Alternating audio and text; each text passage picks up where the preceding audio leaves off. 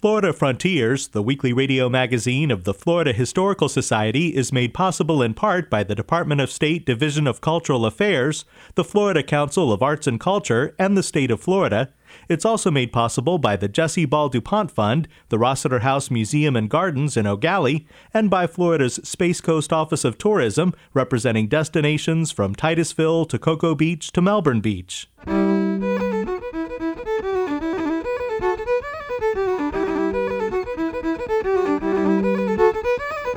This is Florida Frontiers, the weekly radio magazine of the Florida Historical Society, on the web at myfloridahistory.org. I'm Ben Brotmarkle, and coming up on the program, Florida historian Michael Gannon died on Monday, April 10th at the age of 89. We'll remember him with an interview about his life and work. The church was always a partner of Spanish expansion, and indeed some of the great expansion of the church through her mission system preceded the advance of other elements of Spanish society. We'll discuss the letter book of Governor John Milton, which was almost destroyed in a fire. The letter book really is an incredible glimpse into the workings of the governor's office during the bloodiest conflict in U.S. history, or at least on U.S. soil. And talk about the B-52 bomber in Orlando. All that ahead on Florida Frontiers.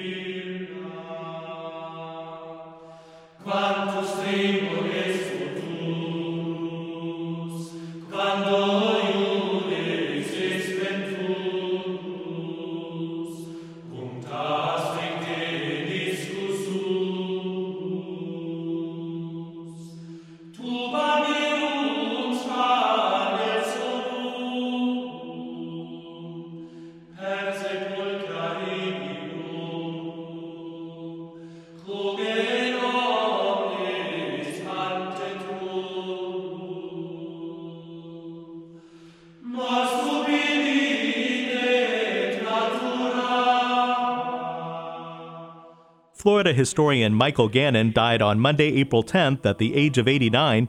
Dr. Gannon was author or editor of 10 books, including The Cross in the Sand from 1965. In that book, Gannon demonstrated how the real first Thanksgiving happened in St. Augustine in 1565, decades before the Pilgrims landed at Plymouth Rock. A longtime professor of history at the University of Florida in Gainesville, Dr. Gannon taught several generations of Florida historians who are working in the state today. Gannon was formerly a Catholic priest and was working in St. Augustine in the early 1960s as the town was preparing to commemorate the 400th anniversary of the founding of America's oldest continuously occupied city. We spoke with Dr. Gannon as St. Augustine was preparing to commemorate their 450th anniversary in 2015. There were a number of individual and institutional contributions to the 400th anniversary. And then there was a citywide coordinating committee that oversaw a lot of other activity collectively. As far as the Catholic Church is concerned, there were two major products of our efforts. I say I, being a priest historian with the Diocese of St. Augustine at the time. First, at the Old Mission, where the first parish mass was celebrated on September 8, 1565, it was decided to build a cross because that was central to the original ceremony, where Father Francisco Lopez, the fleet chaplain, soon to be first pastor of the first parish, came ashore ahead of Pedro Menendez Avilés, the leader of the founding expedition, and then went forward to meet Menendez holding a cross. And Menendez came on land, knelt, and kissed the cross. And so Archbishop Joseph P. Hurley of the Diocese of St. Augustine thought it best to highlight the church's contribution by the erection of a very large cross. And ultimately, it was constructed of stainless steel and rose to a height of 208 feet. I think it is still the tallest freestanding cross in the Western Hemisphere.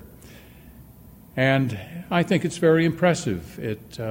It's stately. It has a wonderful design that was done by an architectural firm in Boston, Massachusetts. It can be seen 14 miles out to sea, and it's grown among and upon the people who live in this community and has become a symbol of the first mission to the North American natives and the first parish erected by Europeans in this country. Also part of St. Augustine's 400th anniversary was the construction of a contemporary church called the Prince of Peace and a bridge linking the church with the historic mission grounds. Plans were made for a library and research center on the property, but funding was not available. Today, visitors to the mission site can also see the statue of Father Francisco Lopez. That statue was erected in the 1950s. It was executed by a distinguished Yugoslav sculptor, Ivan Mestrovic. But it was placed in a copse of trees where it did not stand out against a dark background. And the plan that the architects in 1965 came forward with was to move it to a site on open ground where the figure of Father Lopez with his arms in the air would stand out against the sky. And now, at long last, the statue has been moved to that space, and you can see the dramatic difference in the figure of Father Lopez as he's seen completely and clearly now against the sky, and directly in front of the cross, which stands behind him. As the Spanish began exploring and colonizing Florida, the Reformation movement was underway in Europe. Martin Luther, John Calvin, Henry VIII, and other Reformation leaders were protesting various practices of the Catholic Church and forming Protestant religions. In an effort to maintain its power and influence, the Catholic Church launched the Counter-Reformation. Part of that effort was to send Catholic missionaries around the world, including the New World of Florida. Michael Gannon explains that Spanish imperialism and Catholicism were inextricably linked. The two efforts were coterminous. Everywhere Spain moved politically and economically and militarily, the church moved too. The church was always a partner of Spanish expansion. And indeed, some of the great expansion of the church through her mission system preceded the advance of other elements of Spanish society. And you can certainly see that in the interior missions of Florida during the 17th century, where missions stood out in the wilderness, apart from all of the other examples of Spanish colonial existence. And the friars of the Franciscan order lived very lonely lives servicing their people. So the church was in the forefront. If you want to select any part of the Spanish cultural presence in Florida and the rest of the Spanish provinces of North America, you would have to say the church was in advance of all other institutions. St. Augustine is the site of the first Christian church in what would become the United States. As Michael Gannon points out, St. Augustine is also the site of our country's first school, first hospital, first court of law, first market, and first city plan. As the Franciscan missionaries tried to convert the Timucuan Indians who inhabited the region, they discovered that the natives had no written language. A friar named Francisco Pereja developed a phonetic written version of the Timucuan language, preserving it for us today. Although the Timucuan people no longer exist, Michael Gannon brings their language to life by reciting the first sentences of the Lord's Prayer. Heka itamile, numa, hiban tema, bisa milanema, abak wano leta habema, balunu nane mima, noho boni habe. A bronze plaque at the mission site in St. Augustine shows the locations of dozens of missions scattered throughout Florida and the southeastern portion of North America. The attempts to convert Florida's indigenous peoples met with varied results. The natives were both welcoming and hostile, depending on the tribe. When the first missionary to attempt a pacifist approach to the natives, he being a Dominican friar who landed at Tampa Bay, the Indians were extremely hostile. They killed him at once. And prior to that, when a number of Franciscan friars and secular priests came with the second expedition of Juan Ponce de Leon to Florida in 1521 on the lower Gulf Coast, They were attacked by the Calusa natives of the site and driven back into the sea. So it depends. In most other particulars, the native peoples were welcoming, particularly in northern Florida. And that's where the Franciscans had their great successes when they came here beginning in 1573 and built missions up the Atlantic coast as far as the border between Georgia and South Carolina. And in the early 17th century, they moved westward across the peninsula and were generally welcome wherever they went, and created their greatest number of missions up around the Appalachia country, centered on present-day Tallahassee. Those natives had been very hostile to earlier Spanish expeditions in the first half of the 16th century, but in the mission century, they were very accommodating and welcoming to the Franciscan friars. So it depends. On balance, the natives welcomed the Christian religion and its principal exponents, the Franciscans. The native populations were not the only people who the Spanish missionaries tried to influence. As the British began establishing colonies to the north, the Spanish in Florida tried to encourage runaway slaves to embrace Christianity. Michael Gannon. First of all, during the Spanish period, when a large number of African slaves in 1740 and afterwards escaped from British plantations in the Carolinas, passed through Georgia and down to St. Augustine, where they were given their freedom and where Christianity was preached to them and where they were baptized and began to live normal Christian lives alongside their Spanish and Indian cousins. This was the first underground railroad, as these African Americans, as you can call them by that date, sought freedom and did so by going to the protection of the Spanish flag and the Christian church.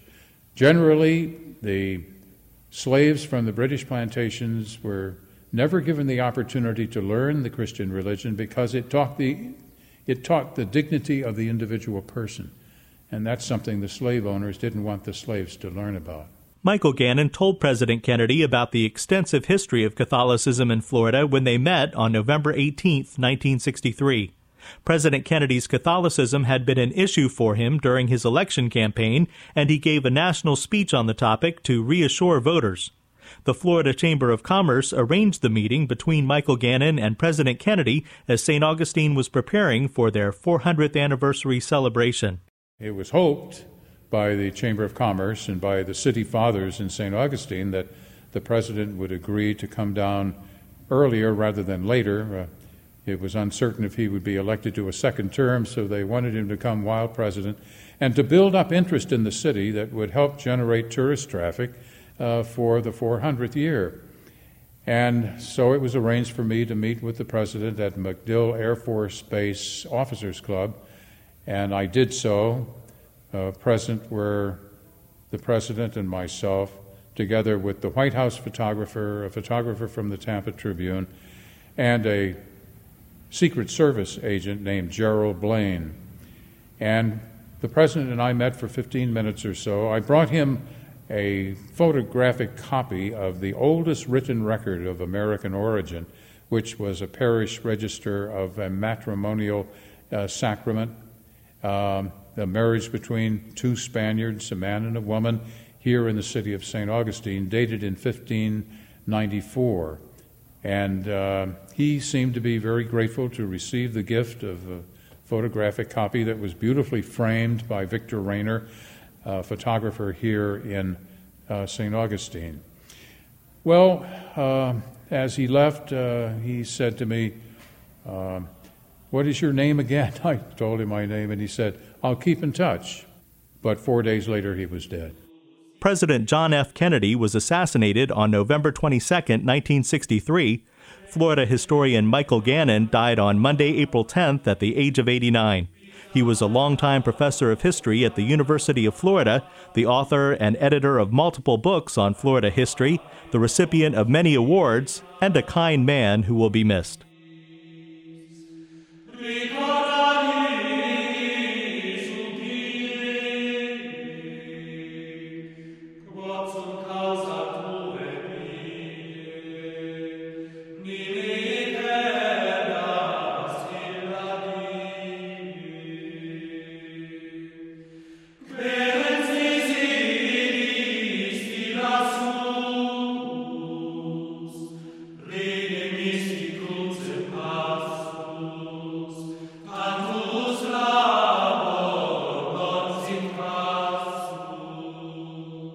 This is Florida Frontiers, the weekly radio magazine of the Florida Historical Society. I'm Ben Brotemarkle.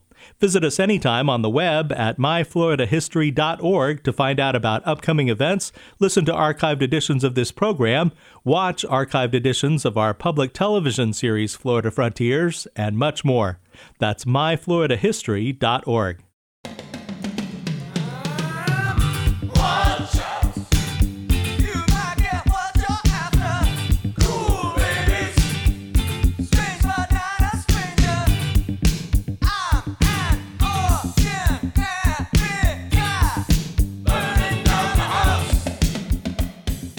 A house fire in the early 20th century nearly consumed some important historical documents.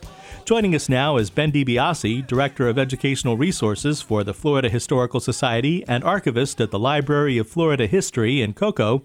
Ben, you have here the letter book of Governor John Milton. Yeah, that's right. Governor Milton was the fifth governor of the state of Florida, which had only been admitted to the Union in 1845. He was elected in 1860, was inaugurated in October of 1861, and served until 1865. Now, Milton was not a native Floridian. He was actually born in Georgia in 1807, became a lawyer, worked in Alabama, Georgia, New Orleans, had spent some time in Florida serving with the Georgia militia during the Indian Wars.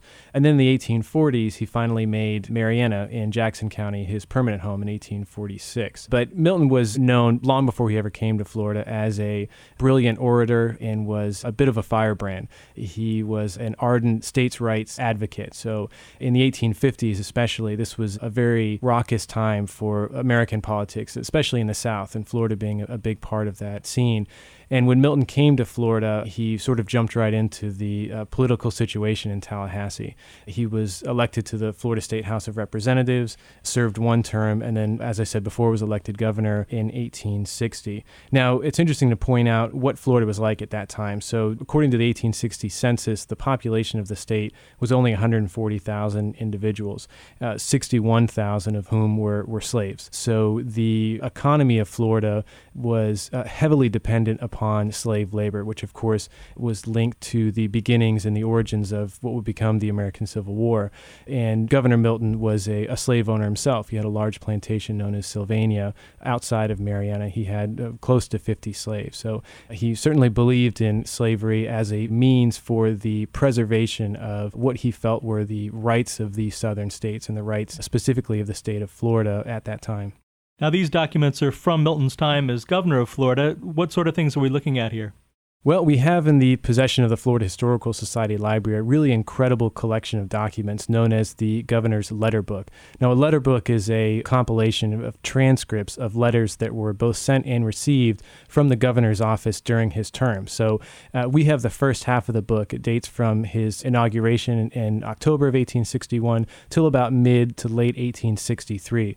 The second half of the journal is actually in the possession of the State Library and Archives in Tallahassee.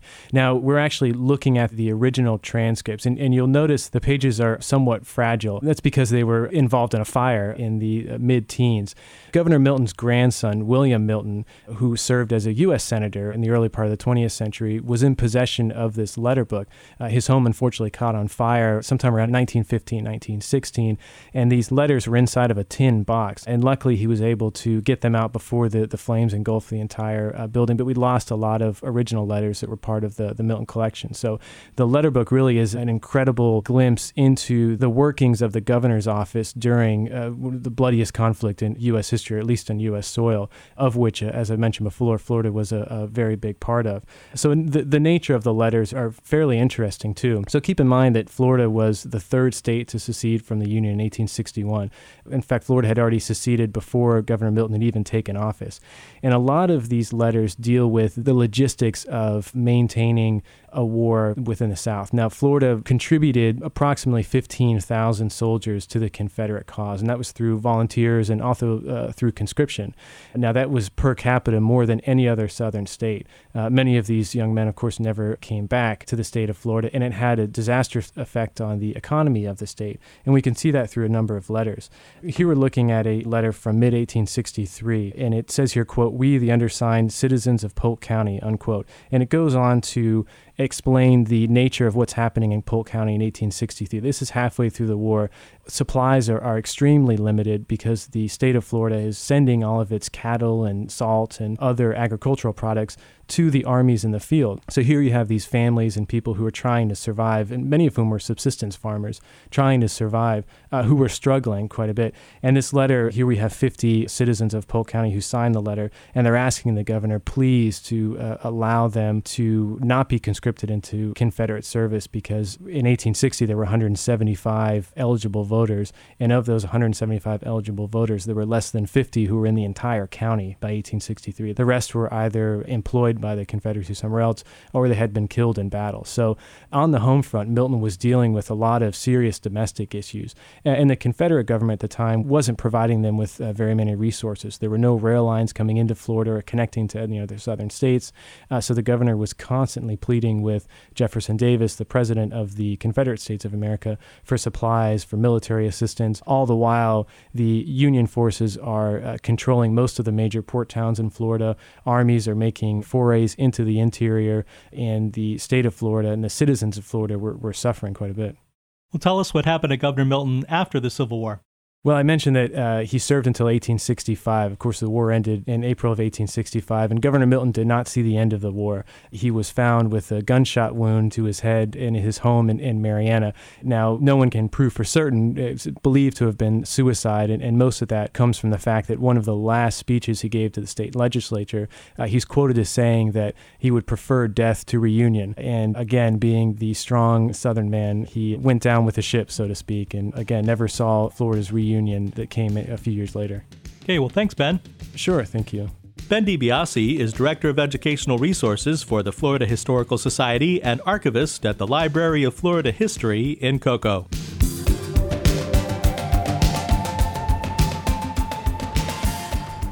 This is Florida Frontiers. Osmer Lewis is a student in the Public History program at the University of Central Florida. He has this look at the history of the B-52 bomber in Orlando. The B-52 was crucial to McCoy, beginning with World War II, continuing through Vietnam, really. It was a home for the B-52, a training ground for the B-52, and really contributed not only to our military successes, but also a great deal to the economy of Orlando. That was Dr. James Clark from the University of Central Florida, who talked to me about the role of the B-52 in Orlando's history. At Orlando International Airport, on a small lot just off of Bear Road, sits a B-52 bomber, 2 dedication plaques, and not much else that would separate B-52 Memorial Park from any other public park. As one of the last remnants of the now defunct McCoy Air Force Base, the park does little to remind visitors of the rich military history of McCoy Air Force Base and the city of Orlando.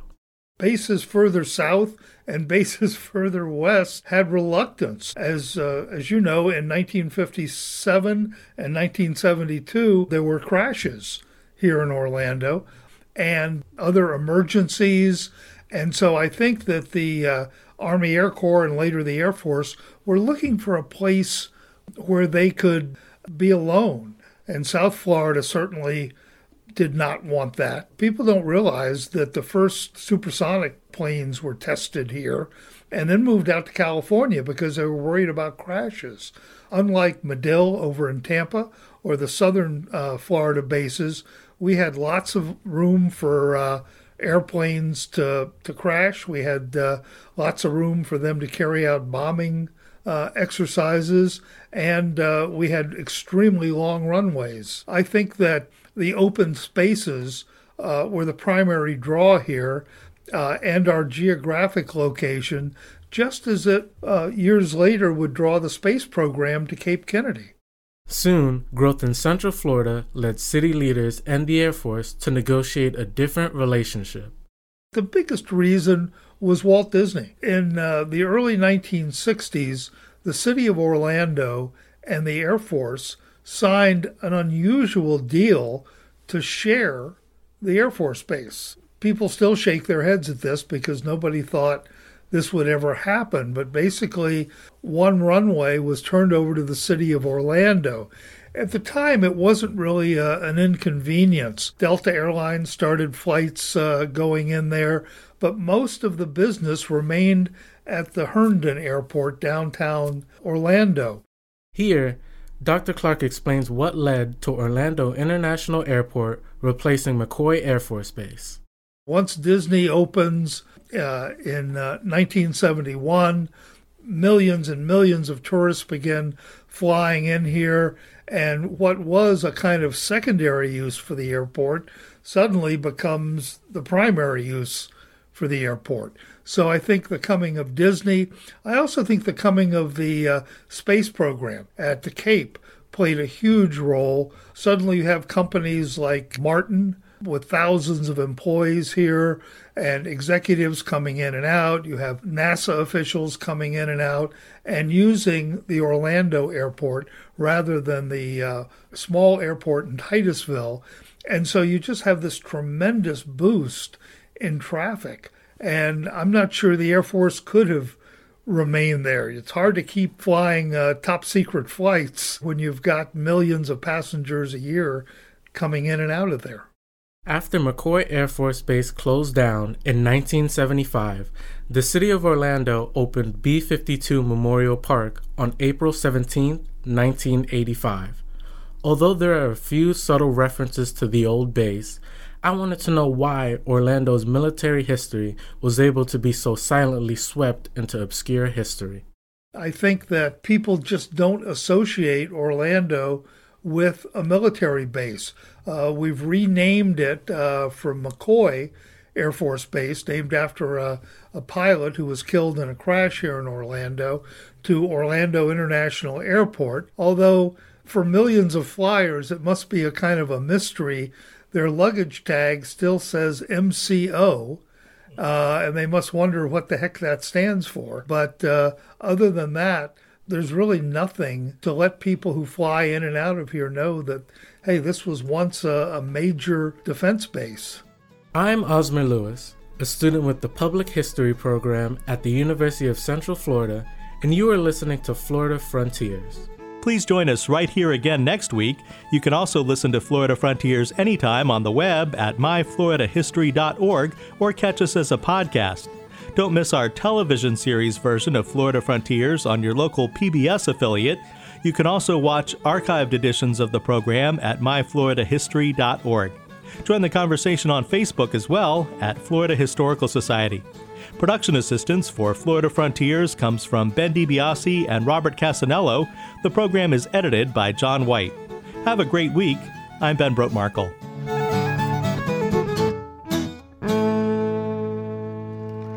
Florida Frontiers, the weekly radio magazine of the Florida Historical Society, is made possible in part by the Department of State Division of Cultural Affairs, the Florida Council of Arts and Culture, and the state of Florida.